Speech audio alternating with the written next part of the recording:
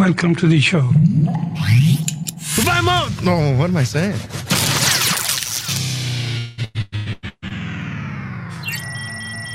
What, this? It's nothing. Really, it's nothing. It's just, it's just Vocal Minority with Nick and Steve. Have a good time. Make sure your seatbelts are fastened. Okay, you little bastards. The time has come. The moment we've all been waiting for. It's the Vocal Minority with Nick and Steve Brewski. Let's go. Let's go. Let's get ready to jump in the shallow end of the pool and see if the strong survive. It's the Vocal Minority, after all. We are the strong ones out here. It's just three white guys with another podcast, ladies and gentlemen. Yeah, apparently that's a common thing for white guys. Brewski, did you know that? All white people get podcasts? I did not. No, it's not white people. It's white men, dude. Oh. Yeah. All white men seem to have a podcast. Did you know this like an Oprah thing, like, you get a podcast, and you get a podcast, and you get a podcast? Apparently. We were just criticized on TikTok for... Oh, lovely. What did he say? All you white people, all you white men have podcasts. Yeah, basically like, there's just another group of white men who think that they should have a podcast. Right. And we do. I mean, it's a true statement. We are white men that think we deserve one. So, but despite what you may see in our backgrounds, we're not just set up in our basements doing this stuff. Like, we're professionals, people. Okay. Come on. For crying out loud, we're champions. Champion. That's right. I get that anyone can buy a microphone and hit record, but I mean, I don't understand the comment, not because I take it personally, but because I see women all over with podcasts. I see black and brown people with podcasts. Like, I don't know. Everyone's podcasting. That's a fact. I mean, some people that shouldn't be, but hey, it's a free world, right? I mean, they'll be decided whether or not they have listeners. We seem to be getting listeners. So, yeah, some angry black men. So, you know, we'll take them. Really? Yeah. I don't know. I feel wrong, but it just sort of seems like sometimes white guys are easy to pick on. I don't think I'm supposed to say that, but when we become easy targets, I don't quite know what to say. What I said back to that guy was, that comment is so funny, I won't even bother to ridicule you. So, dude, this is an interesting take that you have, and it's one that's worthy of talking about. Oh, by the way, welcome to the Vocal Minority with Nick and Steve Brewski. We have a webpage, thevocalminority.net. Socials are there, and we have a new phone number. Yay. 1-844-48-VOCAL. So go check that out. It's up and running, and you can leave us a comment or ask us a question. Yep. I was the first comment. I'm proud of that. So you told us, didn't you say you're going to come and kill us, dude, or something like that? It was a death threat. Yeah. I thought I'd start off how the rest of them will go. So there you go. My wife called the phone line to check it out, make sure it was working, and she left a message, and she was like, "Don't come out of your house, Steve," and hung up. I was like, that was creepy. I didn't tell her to make a death threat. Right. It's a natural inclination for us, so that's good. Yeah. 844-48-VOCAL. And speaking of vocal, man, I'm sounding good today, aren't I? You are a bit under the weather. It sounds like you've been gargling with barbed wire. Yes. No. I'm recording an album with Barry White later today, so I just thought I'd get into the zone, baby. Does your throat hurt? A little bit, yeah. I'm trying to pick up extra voiceover work, and this is a much better baritone for me. So you just have people sneeze in your face when you have a certain line, work to do. Yes, I've been dating, so you know. Hey, dude, I'm going to tell you a story real quick, but first I just want to say this because I don't want to forget about it. Didn't we have something to talk about? Is that what the story is? Yep, I'm going to tell you. Okay. Yes. Picture this, if you will. Okay. Mm-hmm. This is a court case that's happening in court. All right. People are arguing in front of the judge. People are being questioned. It's your witness, that type of thing. Okay. You can't handle the truth. Right. Defense is going to question a witness. The witness on the stand is a black woman. Okay. Mm-hmm. The person questioning her. This is something that happened in Washington and went to the Washington Supreme Court. Okay. The person questioning her is a middle-aged white attorney, okay, woman. Okay. Throughout the questioning, the witness on the stand starts getting really pissed off. You've seen it happen in courtroom dramas. You've seen it happen in real court cases. Like, sure. Sometimes the content is heavy and it can piss people off when they're accused of certain things or whatever. Sure. This black lady started to get really upset. Oh, and at some point in time, this white woman said to her, like, oh, no. I don't understand why you're so angry. And then, went forward. Court case got thrown out for racism because you cannot call a black woman angry. Right. Yes. We know that. You can't say uppity or something, but why can't you call someone angry? No, you can't say you're an angry black woman. You can't say that. Because so you can't say a black person is angry? You can't call a black woman angry. From what I understand is because there's been so many years of white people immediately going to that. Like, you're just an angry black woman. Yeah. Well, if you phrase it that way, that sounds pretty wrong. But if you just say, like, ma'am, why are you so angry when she's being angry on the stand? Like, that's my question, dude, is that, I want to be sensitive to these things. Like, I understand the pain and the racism behind certain comments in life and saying, oh, you're an angry black woman when, they're not necessarily saying what you want them to say. They have a different opinion. I understand that. I'm sympathetic to it. My question is, this went to the Washington Supreme Court, and I'm wondering, do we just not now get to say that you're acting angry if you actually are? And who decides if you actually are? Yeah, that's what I'm lost on. Like, if you're questioning a witness on the stand and they're being angry or whatever the emotion is, yeah, you can't call it out. That seems, I don't know, I hate using the term reverse racism, but is that not treating somebody less than equal if you can't just simply call a spade a spade? Like I said, calling a black person uppity, like there's a long history of that being racist. I get it. Calling a black person angry, I'm not even aware of the racial history of that. Calling women angry, I know they hate that in general, but this is, this has been something that's been going on for a while. And basically, I'm looking through something right now with just a couple of points on it. And it says, black women don't owe you a stereotype. Black women are humans capable of human feelings. Black women have the right to question and disagree with you without being labeled an angry black woman. Many black women are empowering themselves and speaking up on things that they haven't for a long time. Yeah, that's all fair. I guess I would need to see some sort of video. If this woman was truly being angry, then obviously it's okay that a lawyer said, why are you angry? We're in an open courtroom right now. But if she was just pushing back on the lawyer and the lawyer's like, oh, an angry woman, huh? No, it wasn't like that. It was actually, she was calling out her current behavior of like, I'm questioning you right now, and I don't know why you're so angry. I'm just questioning you. It was said like that. Well, so what the hell? Why did the judge not intervene and say, like, witness, you need to keep, calm and cool? Or no. How did a mistrial was declared because of that comment? That comment, because then the witness sued, and it went to the Washington Supreme Court, still undecided. What happened in the lower courts, or did it go right to the Supreme Court? Right to the Supreme Court. Well, keep us abreast of how the hell that turns out, because that seems crazy. I mean, are we going to get everybody in the world? Like I think about my father, if he was still around and he was, 90, for me to try to explain this to him. Not that it makes it right that he wouldn't get it or listen. I think he would throw his hands up in the air and be like, that's ridiculous. That's ridiculous. She was mad, As you're phrasing it, it is ridiculous. And doesn't this open the door to just any African-American individual to bait the lawyer into calling them angry, and then the case is thrown out? 100%. And that's one of the concerns in the legal community within Washington anyway, is that this opens up a whole new precedent for, again, people to come and sue or people to come and change court cases. I can't, it's just, I mean, it's a mess, dude. Well, please keep an eye on it, because I'd love to know what the Washington State Supreme Court says.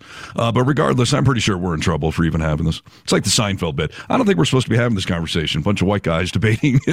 Whether Elaine's boyfriend is black or not. Right. Well, you know what? I guess anyone's allowed to feel that way, but I'm honestly trying to learn and understand, like, okay, if you can't do this, it does seem odd to me. I can push back a little bit. I understand that it may hurt you, but we get to have a conversation about it, right?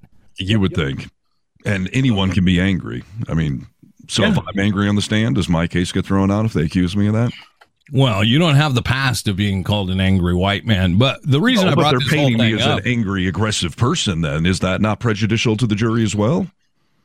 It's not racist. Have the judge say disregard those comments? That happens all the time in court cases. I don't know, dude. I don't know enough about it. I don't know. I wish I could tell you. I'll find out more about it. Maybe we can continue the conversation. Yeah, the reason I brought it up is because of what you said about, white men taking flack for certain things. Like, that's also a no to talk about. Like, over the last 4 years is like, you overprivileged white male, middle-aged white male. Like, you don't get to talk about anything. I understand we shouldn't talk about certain things.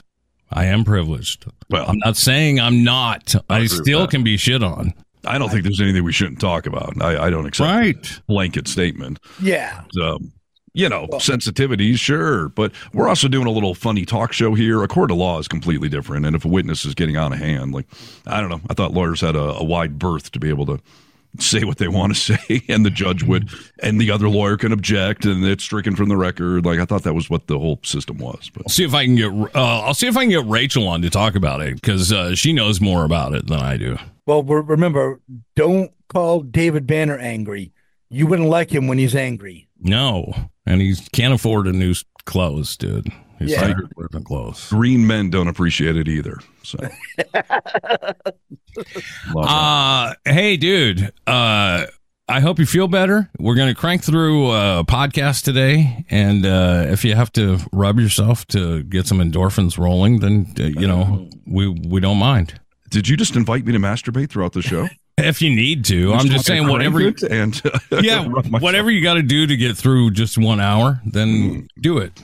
Interesting. Okay. Does that go for me too, or do I need to? No, it doesn't, dude. If you're ever not feeling well, I will bestow that honor. Well, because I'm not currently in my favorite spot to do that. So yeah, we're not in McDonald's in some weird town. Where was it? In Malden, Massachusetts. We can only have one masturbating white guy per episode. Otherwise, it becomes a stereotype. Right. Just go there. 3 middle-aged white guys doing a circle jerk and podcasting. It doesn't get any more ironic than that. Indeed. So, yeah, if you'd like to see some of these comments, find us on TikTok, YouTube, Twitter, X, everything else, Facebook. Call 844-48-VOCAL. And speaking of bad habits, like masturbating on podcasts that aren't on OnlyFans, I've got an article here talking about bad habits that actually make people more likable, which seems like a contradiction, doesn't it? Yeah, this would be interesting to know. I'm always trying to be more likable because a lot of people don't seem to like me. Well, my bad habits make me more likable. Just gets me death threats and admonished by coworkers and colleagues. Let's see if you do anything on here. All right. So according to this article, and I don't know if I should be the one reading this, but let's do it anyways. Yeah, you want to screen share it? I'll read it. No, it's fine. Who would have thought that there are habits that make people cringe, but that actually may be drawing people to you? This is a common one, I think, certainly on this show and in this country in general. Always running on caffeine. While constantly needing a coffee fix might seem like a vice, it can actually be a very relatable habit. And sharing a love for coffee can help you bond with other people. I don't look at that as a bad habit, dude. That's stupid. It's not a bad habit. I mean, that's why we bond with people over it. Most people drink coffee. It's debatably a bad habit. Caffeine's not good for you, and coffee's really expensive. Breathing in California is not good for you either. I've noticed in my dating adventures of recent that there are certain women that do not drink coffee, And they seem to tell me that with a bit of a condescension. Let me ask you this. Do they drink tea arrogantly? The date I went on recently, the woman begrudgingly drank tea, but was like, "Oh, I don't drink coffee." Like, oof, you're putting I asked for a triple shot. They were like, "Oof, putting all that caffeine in your body, huh?" That's a red flag, bro. Listen, do you think that's, she's going to shame you for everything you do if that's the red flag? Right. Caffeine intake? My God. Yeah, she's going to get on your ass for, getting a big steak or, having a couple of drinks. Oh, you're having another drink? Yeah, I am. You know why? To get to the stay with you. Right. Vaping. She's not going to like that you vape marijuana. Well, I was going to say, don't we all bond over any bad habit? Be it marijuana, be it alcohol, be it golfing too much, be it isn't that a bonding point? Is that codependency though, or is it bonding? I guess technically it would be codependency. Only it makes us feel better to know other people that are weak. Sounds like a little denial. Like we love coffee and that's perfectly fine. Yeah, I think it goes to whether it's dating or friendship. You just got to find similarities, shared interests, and vices. I mean, we all have vices. So. Yeah. I do just want to comment briefly on the arrogant tea drinkers, okay, that I have found as of late. I just think that it's so funny with the people who are like, no, I'll have my tea. And oftentimes I will brew it on my own. I wouldn't use a bag. No, I buy this tea. Right. Come on, people, lighten up a little bit on the tea. Tea's been around for a long ass time. It's one of the first things I could ever think of as a human, right? Yeah, but aren't coffee drinkers the same way? How picky they are about beans, especially in Seattle, and using a French press. And what about the drinks that people order at Starbucks with 80 different directions on them, and a half calf, decaf with a twist of lemon and no foam whip, crap we're admonishing others. Don't admonish us. We're bonding here, dude. No. I'm just saying the coffee drinkers are the same way. So. Oh, absolutely. And by the way, don't most teas have caffeine in them? So what are you even saving? I don't even get it. Yeah. Coffee and tea. You can both get decaf. If you want to have decaf, get a decaf, dude. Don't get on my back. What is up with that, though? That's like ordering non-alcoholic beer. Just have water then if you're going to get decaffeinated coffee. Yeah, I drink decaf. I drink coffee at night after dinner, and I'll have a decaf cup because I just the flavor. Yeah, love the flavor. Are you drinking it for the caffeine? In part, yeah. But do you enjoy the flavor? On top of it, but if I don't know that I would have just started drinking it without the caffeine kick. That's kind of part of the point. You get up in the morning, get a little caffeine in you, and you like the ritual and the flavor, sure. But that's a caffeine delivery system. Yeah. It's my philosophy with alcohol. It's why I like alcohol that tastes good. Otherwise, I'd just be drinking straight Boone's Farm or Night Train or something. I think I've told you guys this story, but the Jen has this friend. This woman used to do coke like you wouldn't believe. Just copious amounts of Peruvian gold, like a dust buster at all times. She was even dating a coke dealer for a while. Just massive amounts of coke all the time. She loved the flavor. It was that why she was doing. No. So what I tell you all this to tell you this. We go out to get coffee one morning with this woman, and she gets to take a sip of her coffee. And she's like, "Oh my God, I can't drink this." And I'm thinking, "What's going on?" And she's like, "She's trying that barista's trying to kill me. She gave me coffee with caffeine in it. I ordered decaf." You want you're worried about caffeine in your coffee with all the amount of what the Coke you do? Come on, right. Hysterical. There is no caffeine-free Coke or whatever. Because why would you do it? There is caffeine-free Coca-Cola. No, I mean cocaine. If it didn't get you high, why would you be doing it? Same with coffee or alcohol. I don't get taking the good element out of it and then still doing it. Well, it's funny you say that, dude. I smoke cigarettes, and I smoke Newport, and it's because they're so harsh. They have these. Have you heard of Zyn? No. Yes. All right. Zyn is not a sin, by the way, is their new slogan. It's dip is what it is. Kind of. Yes. It's a Skull Bandit kind of, isn't it? I'm lost. What is it? Yeah. So this is basically a little package of nicotine. They used to put chew in little packets. Yeah. Okay. Now this is just No, this is just nicotine, okay? And you don't have to spit. You just swallow whatever's in your mouth, and it's, flavored with spearmint or whatever. But it's straight nicotine. My point being is that I have bought it. I haven't opened it yet, and it's been a few months because I was like, I need to quit smoking. I'm going to just, use this nicotine. Right. I like that this cigarette feels like it's cutting my lungs with razor blades. Like I like that harsh intake of it. Yeah.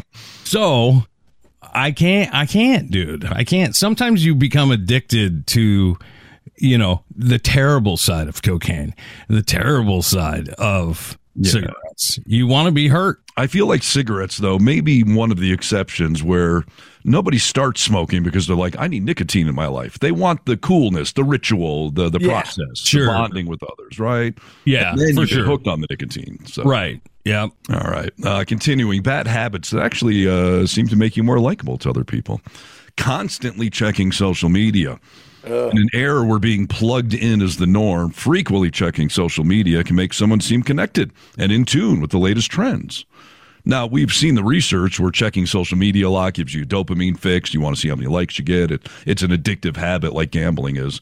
But, that is interesting. When you see someone online all the time, do you assume they're hip and connected? You know what, dude? Maybe I used to think like, wow, they're really connected. And now I just find it annoying. Like if I see you in person, I require your attention, like that's why we're getting together, dude. Like put your phone down, right? Put your phone down. You'll be able to, like, I'm not a Nazi.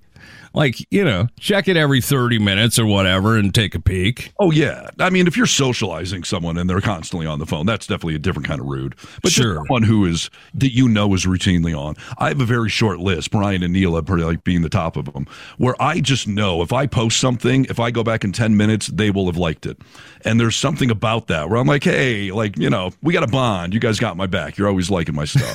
I can rely on you for a good, solid like, Yeah. Well, that's good, dude. I suppose. I don't have it though. I don't want it. I mean, I like it as far as it does make me feel more socially connected to them. But yeah, it's probably an interesting commentary that they're on their phones all the time. I'll tell you what it has done. Social media like that and being aware of what's going on with your friends on social media, even the people that are just like people that aren't necessarily your friends, it's made it so much easier to see people in public, like to bump into someone you haven't seen in a long time and be like, wow, looks like you're doing great. Like I saw you and the kids were just in Hawaii or whatever. It's gives you conversations for that. But yeah, for sure. What about the other way though? Like, so I'm saying I can count on a certain group of people to always like something right away. What about the people that never like your stuff? Where you're like, what's your problem, dick? Like, how come you never liked it? And then they'll do it that you see them in public and they're like, oh, I saw you were in Mexico. Like, oh, well, you didn't like my picture? What's your problem? Does it anger you? Yeah, I don't know if it angers me, but I'm disappointed. You are? Wow, that's interesting. Or how come you're never contributing to this online community? Like, you're better than us? I see. Yeah. I think also part of this dumb question is, like, does it make you, what is it? Read the headline again. What is it? Constantly checking social media. Yeah, like, does it make you feel like they're on the up and up? Like, I think everybody's pretty much on the up and up, right? Don't you think? On the up and up, they're happening. Like ethical and honest, or hip and happening. Hip and happening, yes. I mean, like, we all know what's going on around us for the most part, don't we? Sure. I mean, the same thing, like Brian and Neil. As soon as a celebrity dies, I know they're going to post it. Like, I feel like they're hip and on it, but the other people that are off the radar, like, eventually I realize, like, hey, that person never does anything. And then I look negatively at them. That's funny, dude, because Brian and Neil, as soon as somebody dies, doesn't matter who it is, Humphrey Bogart, they say it right away. Yeah, which makes them look hip. So it does? I think so. They're connected. They know what's going on. They're commenting. They're posting. Like, they're on it. They're a mover, a shaker, All right, other bad habits that actually make you more likable to people. And Nick has talked about this one. Procrastination. You think it's a negative, but a lot of other people procrastinate, so it makes you more relatable to them. Mm-hmm. As a procrastinator, I feel like I'm constantly being judged by people, and maybe that's a me problem, is because that's all I hear, Conscious, Yeah, but yeah, that's interesting. My cousin sent me a picture yesterday. My dad collected crap like Brewski and I do. Have a garage where you can't even walk, is what I live in. Right. My cousin sent me a comic yesterday, and it was a dad and his son standing in front of a garage filled from floor to ceiling, and he said, well, son, someday this will all be yours. And my dad and I constantly actually bonded on that kind of stuff. So we procrastinated together. Sure, I get it. Fine line between being a collector and being a hoarder, right? Yes, that's right. Yes. Yeah. Rachel would think that I have some hoarding tendencies, though. I mean, that's how she says it nicely to me. You know what? The true hoarder hoards things, everything. Poopy toilet paper, newspapers. Like, you've seen hoarders. Their house is just full of literal rotting food and garbage. Yeah. So, yeah, that's some of them, but some of them have just things that could be collectibles. I saw one show where the woman who was hired to go in and clean up the hoarder's house or whatever, basically took a whole bunch of the stuff and put it on display. And now she's like, now it's a collection. Now it's not hoarding. That's when I'm too big of a collector. First of all, I start collecting one thing and I'm like, ugh, I'm going to buy as many of these as I possibly can. Like, I love this, and then I can't display all that. So I put it in boxes, That's hoarding. I got a problem. Yep. Oh, I know. I'm right there with you. I mean, I've got this thing recently of buying issues of Life magazine from the 30s to the 40s and 50s into the 50s, but it's mostly that kind of World War II era, and I'm just been buying issue upon issue of them, and I have them just stacked up on them. It's fantastic. My mom called me last night. Oh, there you go. Who is that on the front of that one? That hottie. So Rita Hayworth. And then this is one of Kyle wrote, who actually I didn't even know this. You have these within arm reach.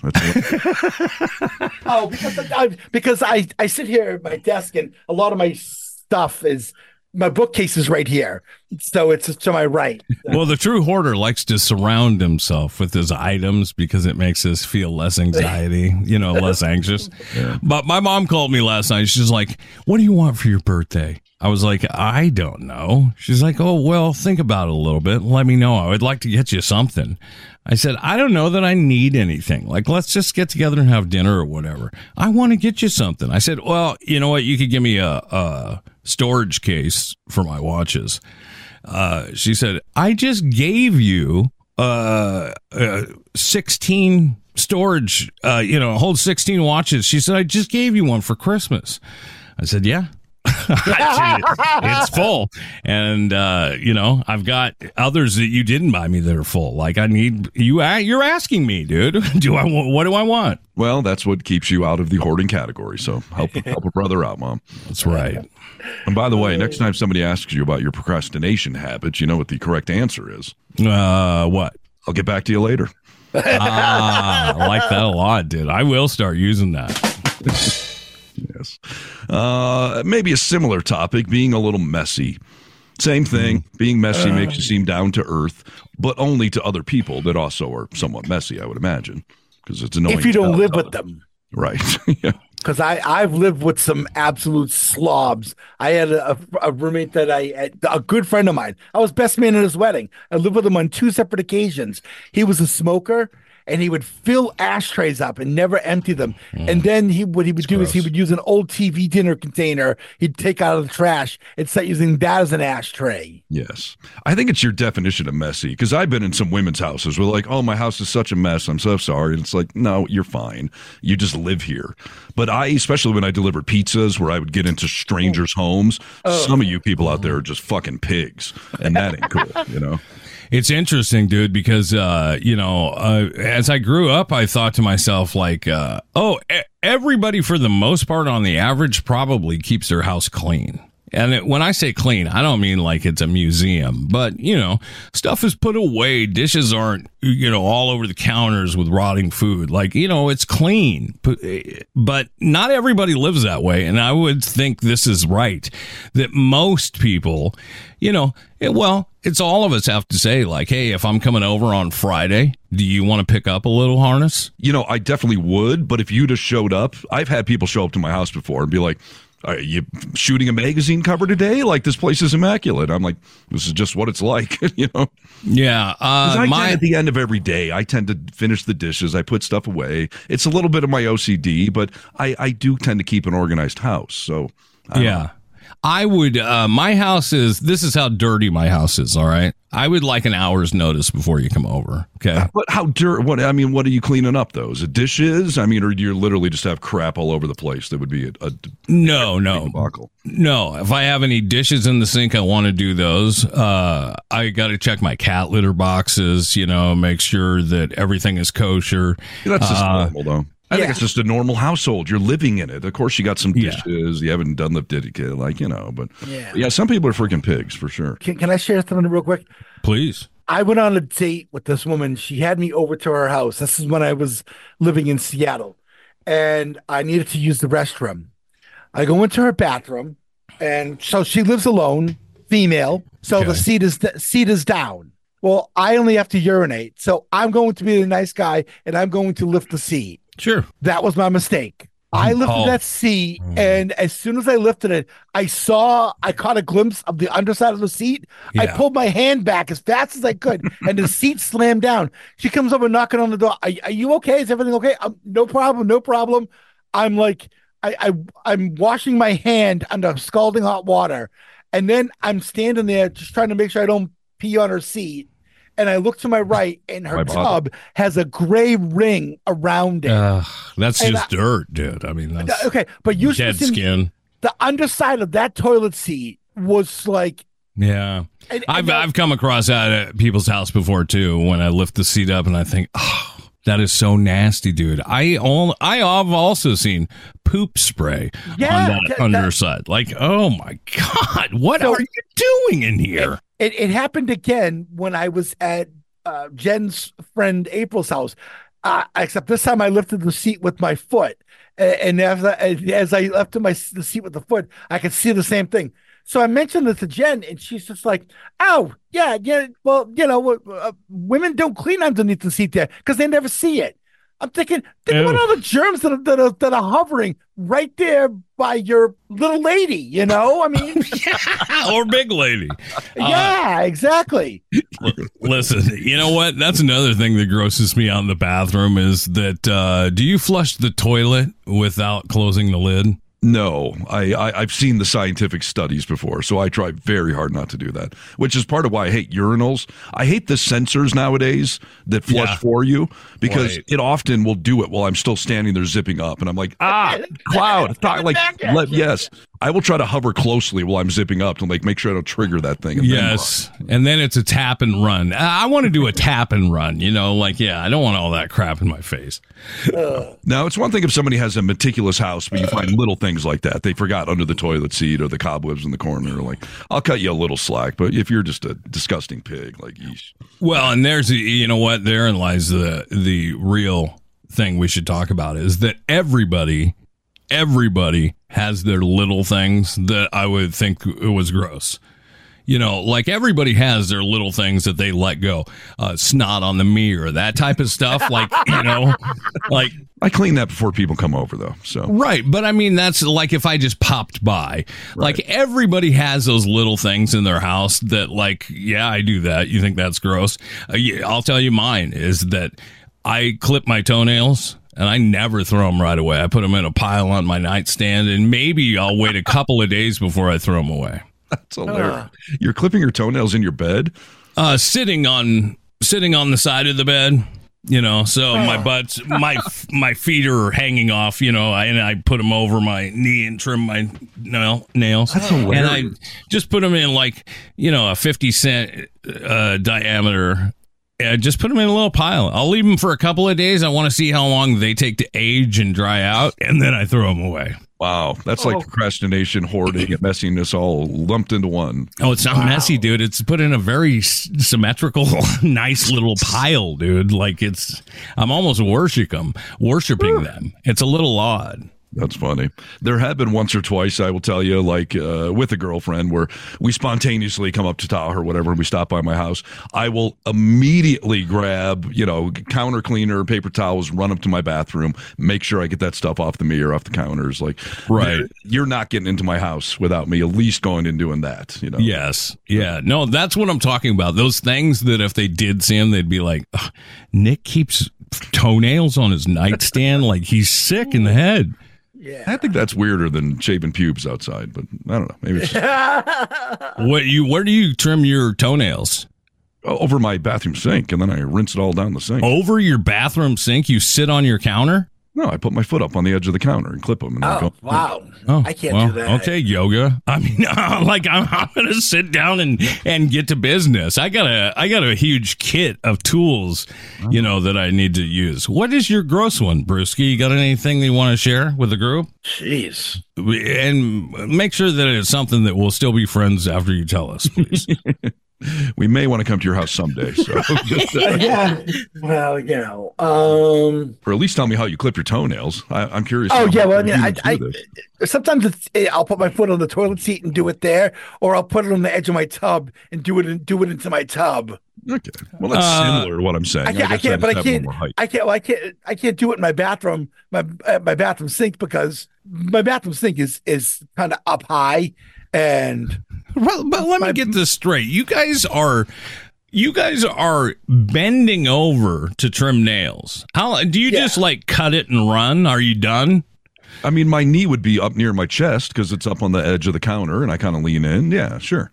All right, dude. I clip it and clean it up immediately, rinse it down the sink. You see how my ankle is up on my other knee right now? Yeah, you just have your legs crossed, one leg over your other knee. That's how I trim my toenails, and then I'll swap for the other foot. But my clippers, all the nails go into a little compartment, so I don't need to do it over a bathtub. And then when I'm done, they're all in a little compartment. I open the lid, put them on my nightstand. What aren't you getting about this? First of all, I've never heard of a clipper like that. That actually sounds fascinating. So put it on the stocking stuffer list for next year.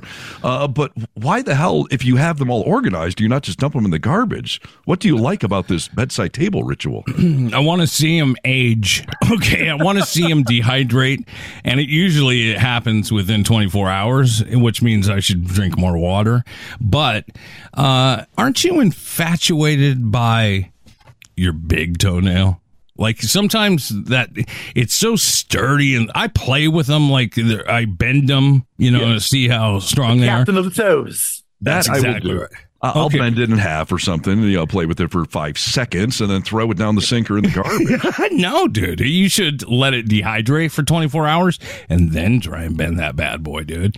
Hilarious. You're like an antiques collector. Nick likes the patina on his toenails. I do. By the patina on it. Antiques Roadshow. It's my weird thing, dude. We all got one. Brewski's just not revealing because he can't think of it right now. But it'll come to you someday, Brewski. Well, Brewski probably assumes it's normal, and that's why it's not popping into his head. Yeah, exactly. That could be right. I have a lot of weird things I do. So interesting.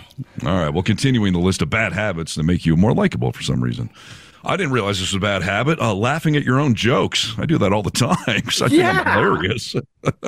It might seem self-indulgent, it says, but if someone genuinely finds humor in their own stories, it can be infectious and lighten the mood.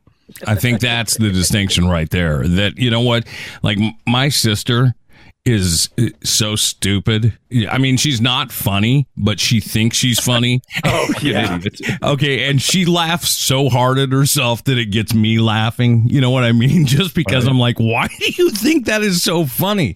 That's funny. If a guy is sitting around and, like, I went to the bar the other day. Ha, ha, ha. If he's cheesy about it, but if he's real funny, I love it when people laugh at themselves. Yeah, I don't know. I'm not going to say it if I don't think it's hilarious, unless I use dry cutoff to let you do something. Like I often laugh at it. Or I'll just be in the kitchen cooking, and one of my kids will be like, "What are you giggling at?" And I'm like, "Oh, did I? Yeah, I was thinking something. I thought it was hilarious." So my inner monologue, right? So one night I was telling Jen a story that I just thought was hilarious, and I'm dying laughing over the whole thing, and she starts getting angry with me, like, I can't understand the whole story with you laughing so much, right? Right. And she's not saying, really? I can't believe you're still laughing at that. She's getting, and the more angry she's getting, now it's making me laugh even more. Now it's not the story; it's the fact that you're getting mad at me laughing. And it just went on I had to get up and leave the room for about a good 20 minutes and come back. That's funny. I don't think it's a bad habit. I don't know. I used to have rap we played on the show all the time. It was something from American Dad, Seth MacFarlane. It was the guy just saying, "That's funny. I'm funny." Yes. And I pulled that because I think that all the time. Like I say, I'm like, "That's funny. I'm funny." Yeah, I have pissed Rachel off more than once laughing in bed like that, where she's just like, "Nick, I'm trying to go to sleep." And I'm like, yeah, that's what's so funny right now is that you're trying and I won't let you because I can't stop laughing. I think that's the funniest shit in the world. So yeah, laugh at yourself, dude. Yeah. How about this? Because Nick, you do this, and I think I do it too. I think all of us do it. Talking with your hands. Well, it might seem overly animated. Use your hands while talking can convey passion and enthusiasm about a topic. Yes, I think so. I would appreciate the animation from people. Okay. Yeah. I mean, it means you're into what you're saying. I think it's good. I remember in broadcasting school, I had a teacher.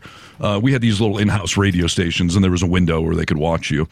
And she went outside afterwards, and she was like, "I don't know if you know that you do this, but you talk with your hands when you're on the air, and it helps convey the emotion and the inflection in your voice." She was like, "It's a good thing. Keep doing that." Agreed. No, I think so for sure. I mean, I think everybody appreciates people who talk with their hands. That's why everyone loves Trump, dude. I mean, he's always, moving his hands. He does do that, that's for sure. Yeah. I will say this though. I used to get pissed at my old man because my old man was so good at so good for this sort of thing, where he'd be like, "You know what, Jason, that's your problem." And he would point and he would get his finger like this close to your face. And I'm like, I just do not do that. Yeah, because that's completely different than, talking with your hands and that sort of thing. Oh, no, let me stop and do what you want. And I'm just like, oh, just stop already. I love that. That's funny. I love it when it's happening to you. I don't like it when it happens to me. What's the one actress, Marlee Matlin? She's always talking with her hands. Like, that lady. Dude, you're so bad. You're such a bastard. See, I'm laughing at myself because that's funny. It's just so funny. She's deaf, people. She has to talk sign language. Exactly. Yeah. All right. Next thing on the list, things that are bad habits, quote unquote, but might actually make you more likable. Being a picky eater. Having a specific food preference or being a bit fussy can lead to interesting conversations or shared experiences at the dinner table. I hate it, dude. I hate picky people. I said it. I don't like them. I don't want to hang around with a picky person. I don't think there's anything fun about that at all. Yeah, that's a tough one. I mean, with kids, that's a big thing. Kids are picky eaters, and that can be frustrating as a parent or whatever. But as an adult, I mean, that's a tricky one. I mean, first of all, if I'm in any sort of business setting or on a first date and somebody serves you something, I'll just eat it just to be polite or whatever. No matter what it is? Pretty much. I mean, unless there's a food allergy or something I just despise. Right. Yeah. But I will tell you, I was on that nightmare date a couple of weeks ago, and the woman brought sandwiches with slices of tomato on it. Yeah. I'm fine with tomato for the most part, but this sandwich was so thick I could hardly get it in my mouth. So I took the slice of tomato off, and she commented on it like, "Oh, not a tomato fan, huh?" And I'm like, "Why don't you just let me eat my food? Like, I have to analyze what I'm eating." By the way, I finished it at the end. I ate it separately, but like, let me. I'm an adult. If I don't want the Brussels sprouts, I won't eat them. Oh yeah, I think it's like when you have a barbecue and like Jen used to always have all these vegan and raw vegan friends, and we'd be having to have vegan options at the thing, and then I'd have to clean a section of my grill and then double and sometimes triple foil it so they can cook their not dogs. Who the hell's inviting damn vegans to my damn barbecue? I don't want them there. I don't know. I say, let me be, I remember on my first date with Jamie, my ex-wife, she had made some dish and I think I had like sunflower seeds or something. And I just sort of ate around them. Like I ate everything else and I thought I was being polite, but she did the same thing. Like, oh, not a fan of my cooking, huh? I didn't want those sunflower seeds. I'm like, everything else was good. I just ate around it. Why don't you mind your own business? You should eat I'll eat anything, dude. Even stuff I don't like. I just, I'll just eat it. Just eat it, dude. Like you're at somebody's house. Like, just eat it. Well, can't you get to a comfort level, though, where you can be like, all right, listen, I don't like artichokes, actually. Can you not? That's something that they should be able to learn about you for sure, yes. But you know what, dude? This is funny. You bring up kids not being picky or whatever. I'm going to tell you that Coden is the pickiest person I've ever met in my life when it comes to food. And like a lot of kids, and this is bad for you, by the way, if you don't know it, parents, he eats chicken fingers, French fries, cheese pizza, and a hamburger with just a plain bun, no cheese. That's what his staples are, okay? Okay. I've always been trying to open his palate up a little bit, okay?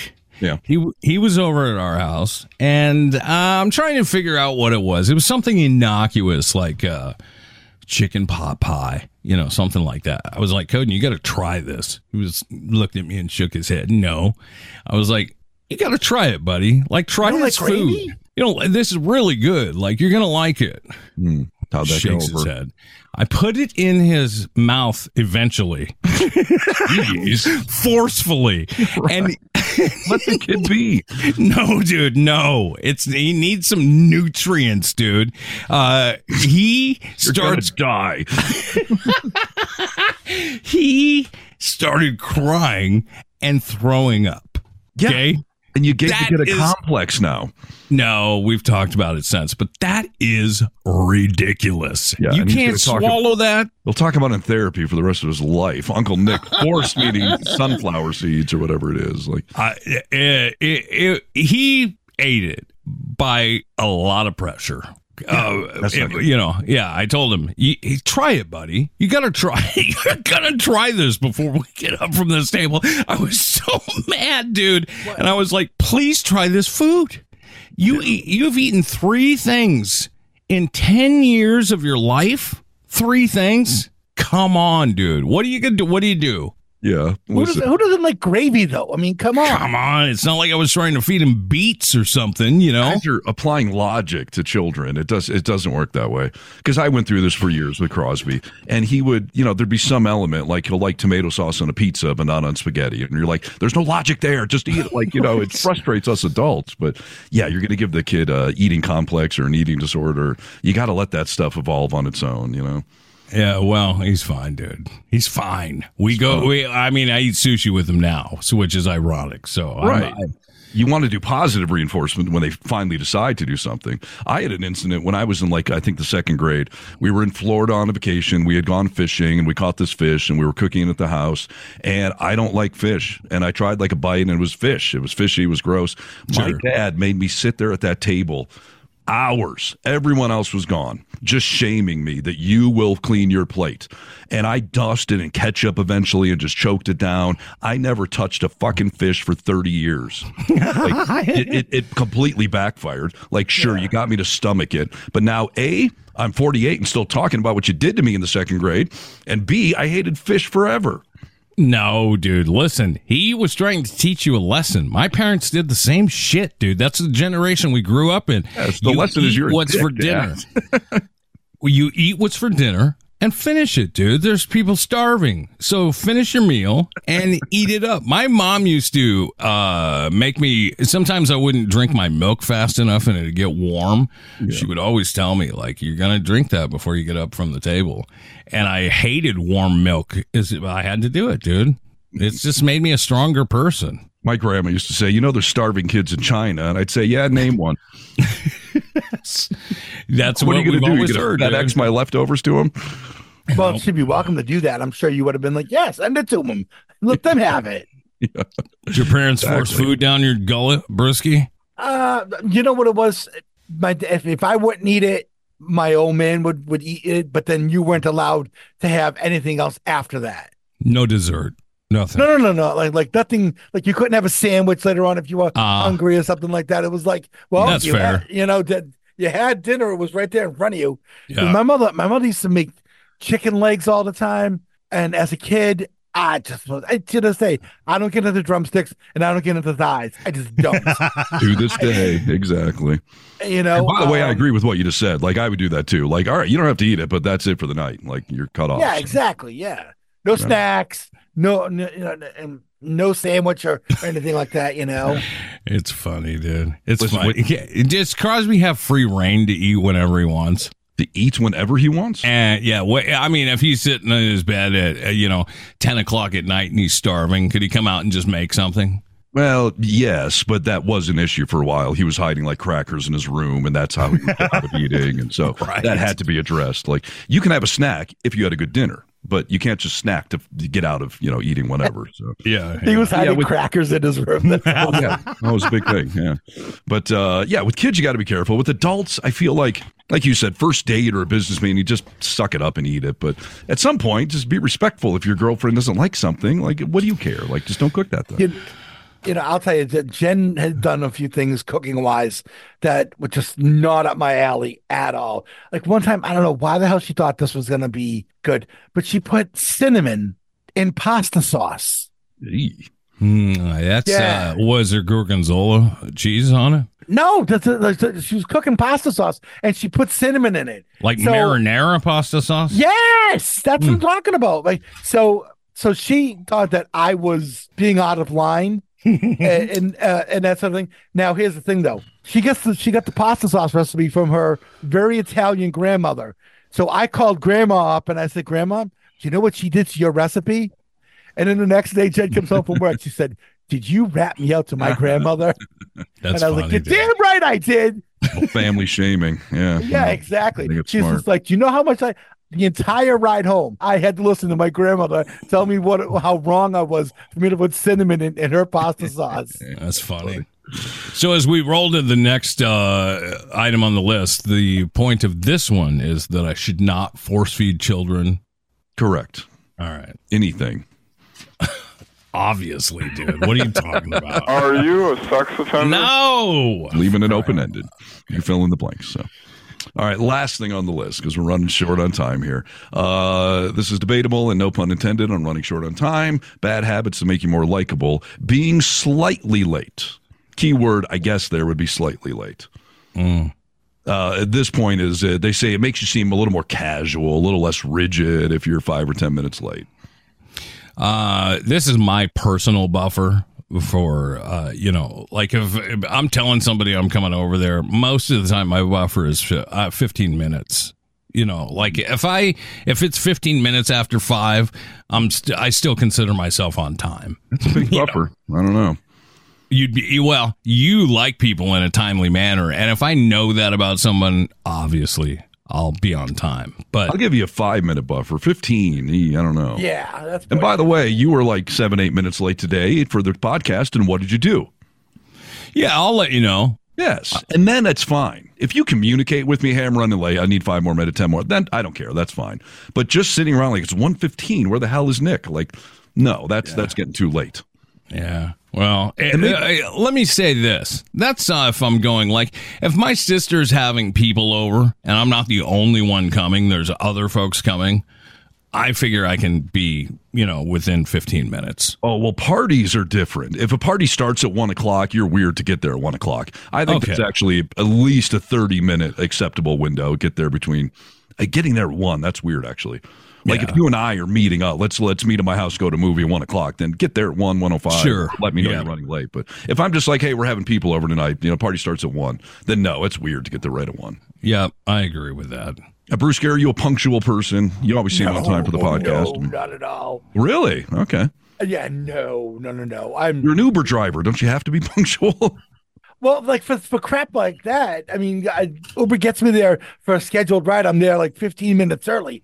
But if you're asking me to come into work on time and all that stuff. I mean, there was a running thing for a while when I was producing the morning show at KJR, where I would be showing up at like 10 minutes to 6 and stuff like that. Yeah, that's a killer. Yeah. I always thought if you're on time, you're late. Like if the shift starts at 6 and you get there at 6, you're late.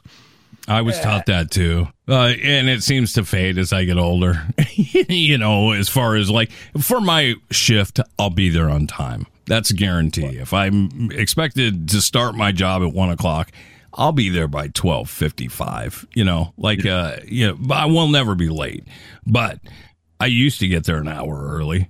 Just to be like, I want to make sure I don't get stuck in traffic. I want to make sure this happens. You never know what's going to happen out there. Well, you know what it was for me at the time was driving from Tacoma to Seattle, and also the hour of the morning I'd have to wake up. And on top of that, I'm still getting calls at like 11:30 midnight from the host of the show saying, we got to do X, Y, and Z tomorrow morning. Well, dude, if I got to be in at like 5:30 or whatever, you got to give me time to get some rest, Right. Yeah. No, that I get. But especially in our industry, radio, I mean, there's an expression, radio waits for no one. Because if you're on air at 6 a.m., you got to be on air at 6 a.m. You can't show up 5 minutes. That's 5 minutes of dead air or something. Like, completely. Our industry, I think, is ingrained in me. But I've always been that way. I'm never late for anything. And if I am, you better believe I'm texting you or calling you, telling you. I've been in an accident or there's a delay on the highway. Like, it's never, I just like didn't do the math right and didn't leave. Right. Like, something. Yeah. And that's fair. Communicate. So yeah. I don't know. And in my dating world, I'm impressed when a woman shows up on time, and it's a big freaking red flag. My first 2 dates with Dottie, she was an hour late. Like that's insane. That's insane right there. And she was communicating, but still an hour off. You judged this all that poorly? Like that's 10-20 minutes late. An hour. See, that's when it borderlines on like you don't respect me, like you don't respect my time. Yeah. Let me just sit here in the restaurant waiting for you in the lobby. They won't let me get a table until you get here.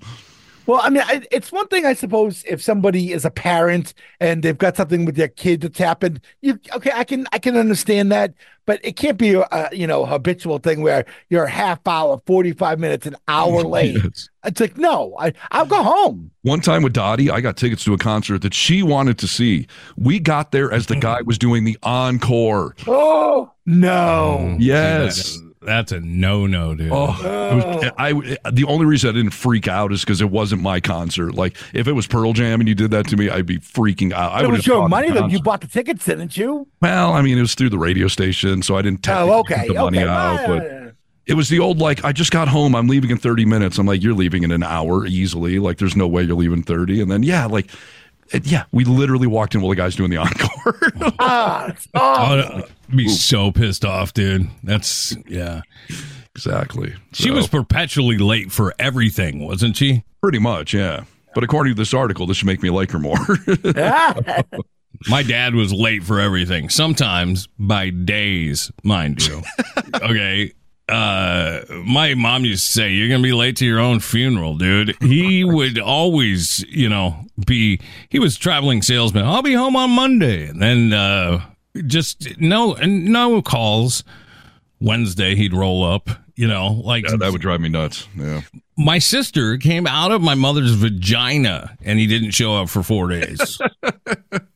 Well, anything involving vagina, I'm there on time. So that's just the philosophy I have. So. Super speedy. Right. Yeah. All right. Well, we got to wrap things up, but apparently these are, I feel like we're just encouraging bad behavior now by giving you bad habits that apparently make you likable, but take it for what it is. That's what this society is all about, excusing our poor behavior. Yeah. Justifying vices, as we started off the show, I guess. So. That's right.